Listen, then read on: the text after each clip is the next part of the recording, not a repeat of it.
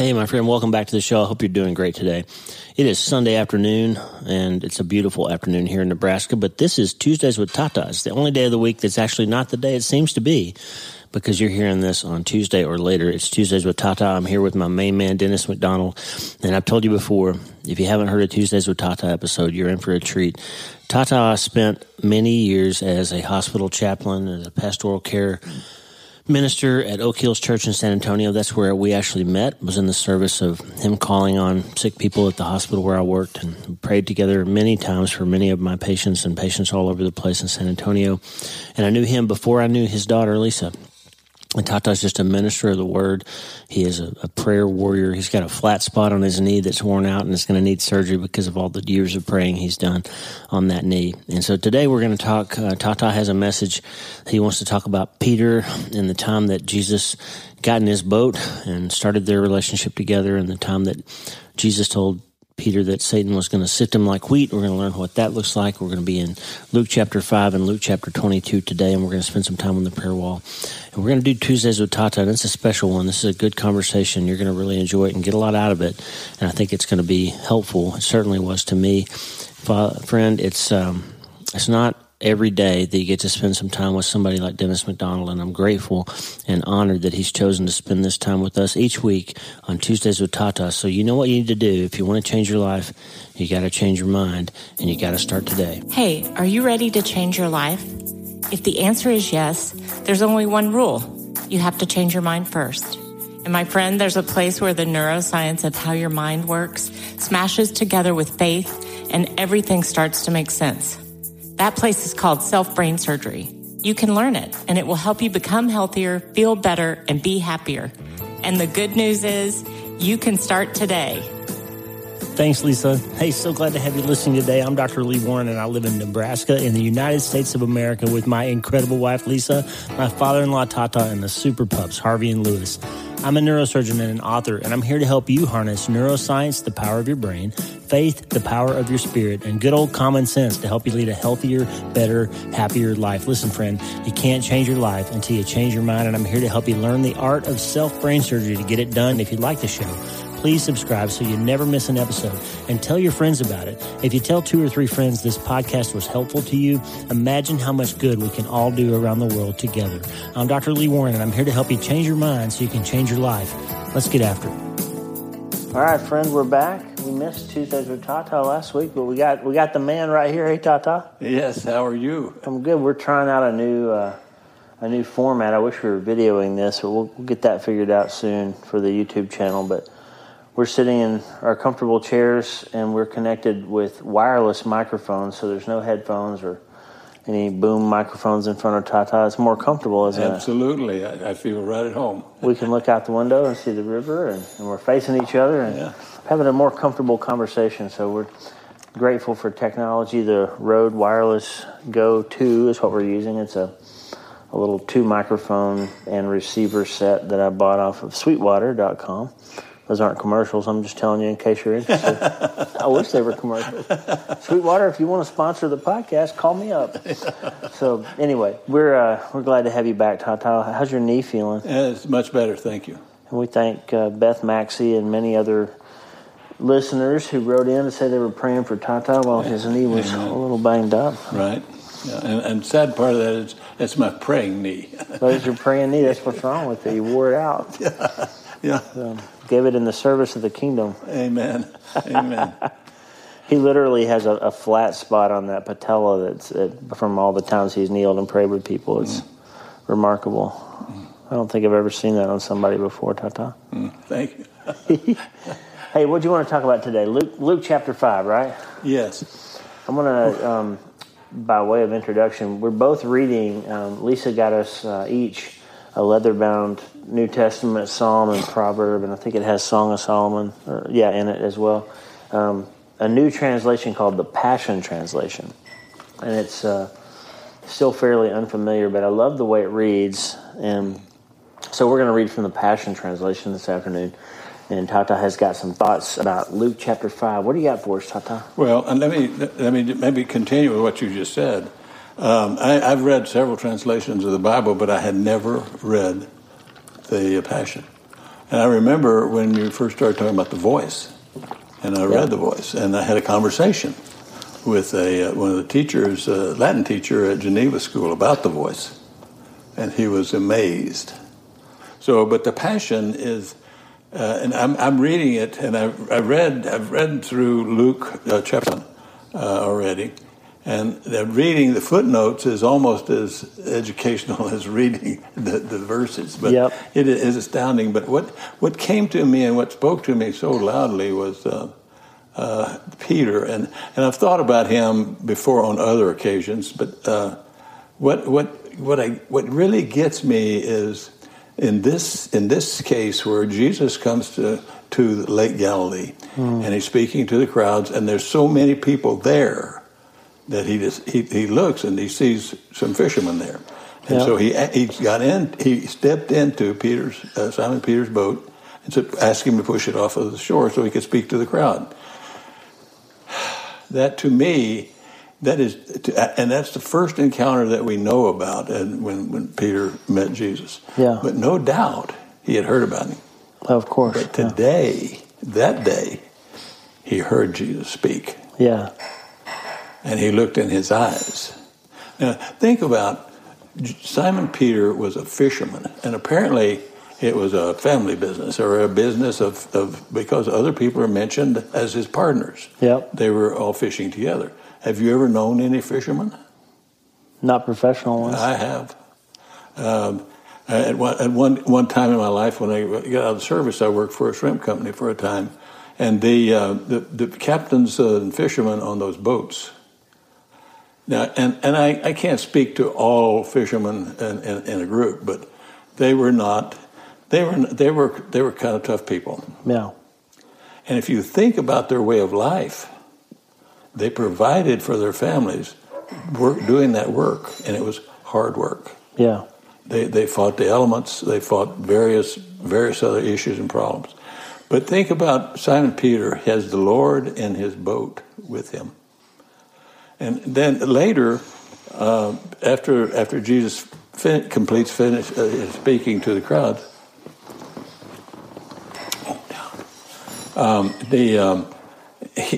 Jesus asked him to cast his net, to go out into the lake and cast his nets out. And Peter said, "We've fished all night." But then he says an interesting thing. Yeah. "Master, if you say to do so, we will do it." And so they cast the nets out, and they caught more fish. The boats were about to sink. They had to call other people to come help them to get the boats, to get all the fish back to the shore. And this had to be a profound miracle for Peter to witness and be a part of. That's right. And then Jesus said to him, "Follow me. I'll make you fishermen of men." Now that is that. And what did Peter do? And what did James and John do? They left their boats. They left their nets. Yeah, they just went. They started following Jesus. And not to brush by that lightly, but think of all of the miracles that they witnessed and all of the interaction that Jesus Christ had with the people as they went around the countryside. It is stunning to me to think about being that close to Jesus Christ, our Lord, the Son of God. Wow. And then later on we read, and we see in Luke 22, where the Lord says to Peter that Satan has obtained permission or requested, and who else do we know that had that same kind of encounter with Satan? Job. That's right. But the only thing God said, well, you can have him, but just don't kill him. That's right. That was big. You can test him, but don't kill him. Yeah. And so here we are. Jesus is sitting after. Think about all the things that had transpired, all of the healings, the miracles, the people that were raised from the dead, and all of those incidences that Peter observed and was a part of. Now we know in part that they did not understand. That's right. It had not been revealed to them, and their minds had not been prepared for what was going to take place. But Peter, Jesus said to Peter that Satan had asked for him, or in the Passion Translation, had obtained permission. Yep. And he wanted to sift him like wheat. He wanted to take charge of him and cause him to fail. And Peter, of course, and we know something about Peter, he was very boisterous. He was the first one to speak. He stood up. That's right. And he was very strong in his convictions. But he said he would not fail the Lord. Yeah, he was adamant that he wasn't going to deny Christ. That's right. But Jesus told him that before the cock crew 3 times, or that he would deny him 3 times before the cock crowed. I'm sorry. And so here, the point I'm trying to make is that here's a person that had been called by Jesus, had walked with Jesus, and followed Jesus, and Jesus himself said, "You will deny me." And he said, "No, I won't."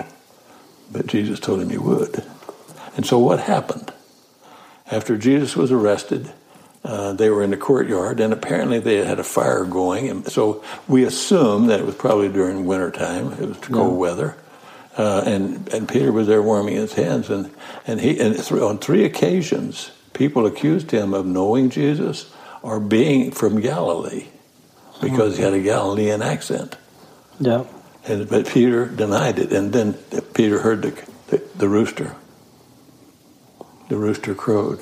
How heartbroken that must have been. Oh, he was heartbroken. He went and wept bitterly. Yep. Because he remembered. Now, how much time had transpired, I don't know. But he remembered what Jesus had said to him, that he would deny him.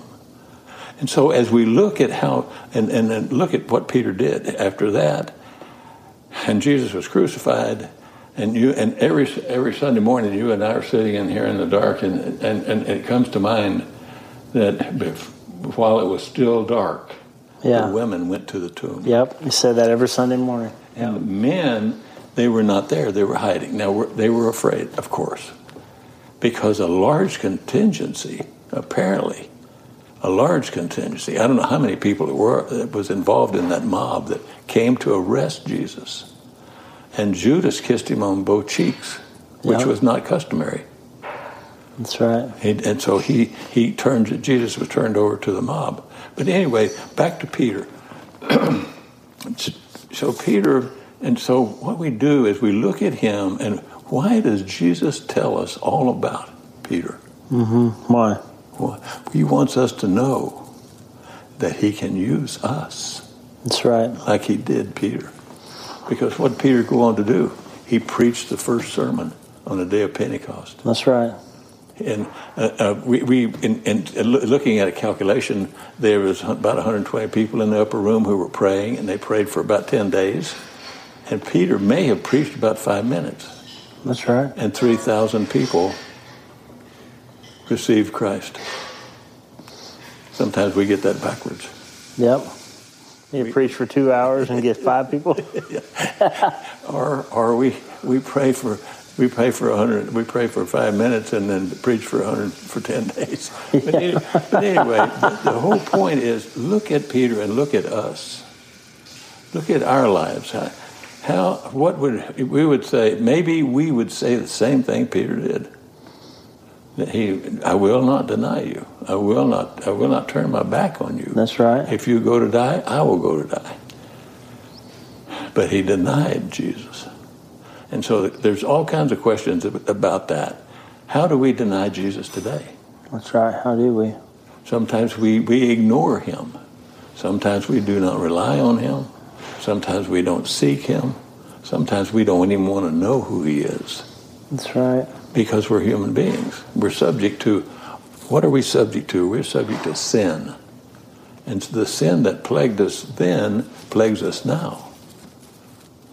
So and one thing that, and I've said this before, but I'm always so thankful for, is that God remembers we are but dust. That's right. And I don't know if you've considered dust before. It's a very fine particle. Yep. But God remembers that. He remembers. There's something to be. There's a point to be made in that where the before and after type of faith. So before Christ had been resurrected from the dead, Peter and the apostles were with him in the flesh. Yes. They saw him raise people from the dead. Yes. Friend, they saw him do miracles. They were casting out demons. They had power, and they knew him. They had relationship, and they had presence with him. Yes. And I think all of us think, gosh, if I'd been there with him, I never would have denied him. That's right. But here's the thing. Jesus knew that Peter was just a man. That's right. Just the same as you and I. Yes. Nothing different about him, except he knew the Lord face to face. But when he was under pressure, he failed. That's right. And so Jesus obviously had compassion on him and nourished him back to spiritual health and went and took care of him and all that. But after Jesus was raised from the dead, after Pentecost, when they were filled with the Holy Spirit, they became very different men. Yes. Because these guys who were cowards, who were hiding on the night that Jesus went to the cross, and they were denying him, and they were in terror, and the women went to the tomb, but the men didn't. These guys now had the Holy Spirit inside them, and just as Jesus had said in the book of John, Jesus told us, it's going to be better for you when I'm gone, because then the Spirit will come and live inside you. That's right. And he'll remind you of the things I've taught. He was not just, I would disagree with those who interpret that as saying that Jesus is only giving spiritual power to the apostles. No. That's not in the Scripture. No. It's not said anywhere. No. In fact, in Ephesians chapter 1, Paul says, I also pray that you will understand the incredible this is Ephesians 1:19. I also pray that you will understand the incredible greatness of God's power for us who believe him. Not a subset of them, for us who believe him. That's right. This is the same mighty power that raised Christ from the dead and seated him in the place of honor at God's right hand in the heavenly realms. Listen, friend, the difference between Peter pre- and post-resurrection of Christ was the Spirit of God living inside That's him. right. And you have it too, That's right. if you've called on him. That's right. That's the difference. That's right. So yeah, Satan sifted them like wheat, and they failed in their flesh. But after they had the Holy Spirit, these guys took the world by storm. That's right. But think about this. You said you made the point. Peter failed, and he deserted Jesus. But what did he do? He came back. He came back. He came back. So what is the lesson for us? Come back. Come back. No matter how badly we fail or how badly we feel about ourselves. That's right. That you can still come back. That's right. You can always come back. And that power that's within you won't fail you. Our flesh will fail, but God's power will not. And so if we always remember that he's there, and he's always there to counsel us, to help us, to remind us of truth, to call us back, to activate our conscience, he's there. This is not, we don't have the gift of the Holy Spirit that we receive when we accept Christ is not some stripped down subversion of what the apostles had. No. Paul says it's the same power, the same mighty power that raised Christ from the dead. That's right. So now we can argue all day long about spiritual gifts and all those things, and I'm not a charismatic person at all.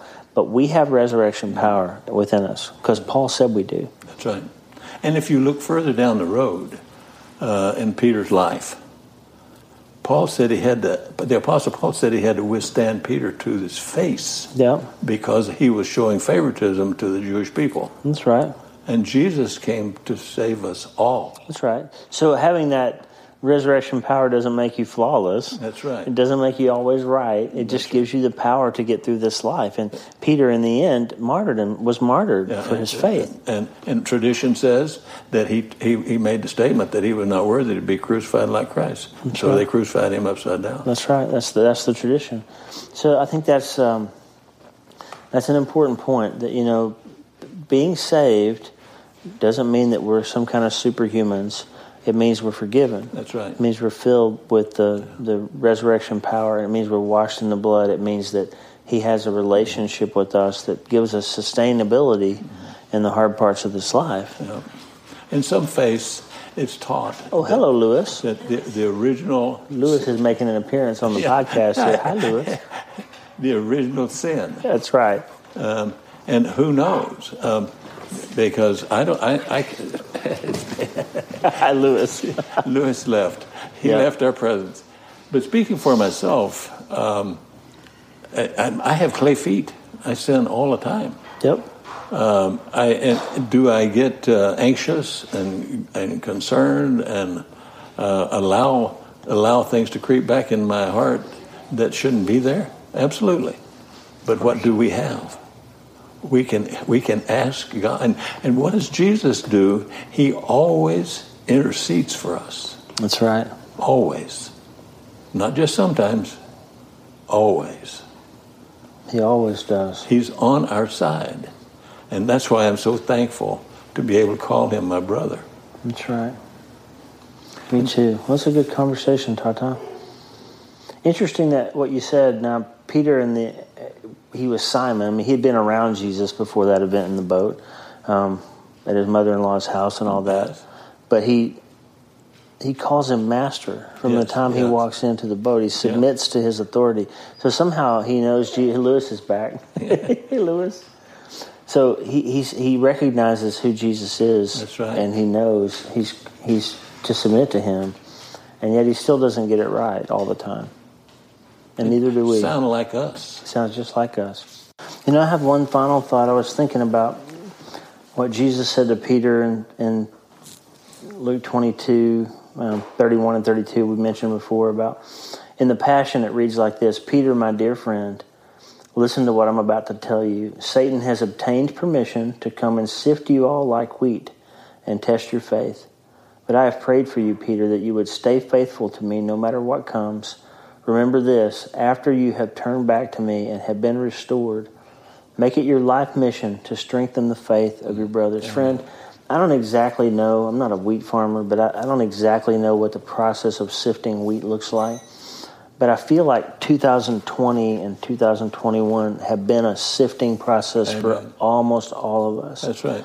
Next week, we're going to talk to a dear friend and brother who's a pastor in Alabama, Arthur Moy. And Arthur has been sifted like wheat for 2 years. I've lost count. He's going to talk to us about it next week, but it feels like it's 5 or 6 first-degree family members to COVID in the last 2 years. And this is a family that has been just almost singled out, it feels like, to have been just crushed by the events of the last 2 years.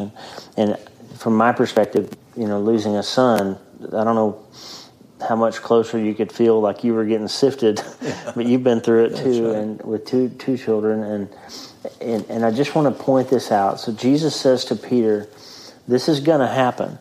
That's right. You're going to get sifted, and I'm praying for you, and you're going to come back. And when you do, I have one job for you. That's right. Strengthen your brothers." That's right. And so, friend, I would just say, Viktor Frankl said, "Suffering ceases to be suffering when it is given purpose." That's a paraphrase. But the idea is that you can endure anything if you can find a purpose to wrap it in. That's right. And so I would just encourage you, if you're in the middle of that sifting process, if you're coming through it on the other side, use that pain and use that survival to help other people who are a little bit further behind you in that process. That's right. And that will be a great way to do what, Tata? Start today. Hey, thanks for listening. Please subscribe to the show so you automatically get every episode. And if you like the show, you'll love my weekly letter. Check out my writing at drleewarren.substack.com, drleewarren.substack.com. Get the free newsletter every week for my best prescriptions for becoming healthier, feeling better, and being happier through the power of faith and neuroscience smashing together via self-brain surgery. drleewarren.substack.com. And if you need prayer, go to the prayer wall at wleewarrenmd.com/prayer. The theme music for the show is Make Us One by Tommy Walker, graciously provided for free by the great folks over at TommyWalkerMinistries.org. Check it out and consider supporting them. TommyWalkerMinistries.org. Remember, you can't change your life until you change your mind. And the good news is you can start today. I'm Dr. Lee Warren. I'll talk to you soon. God bless you, friend. Have a great day.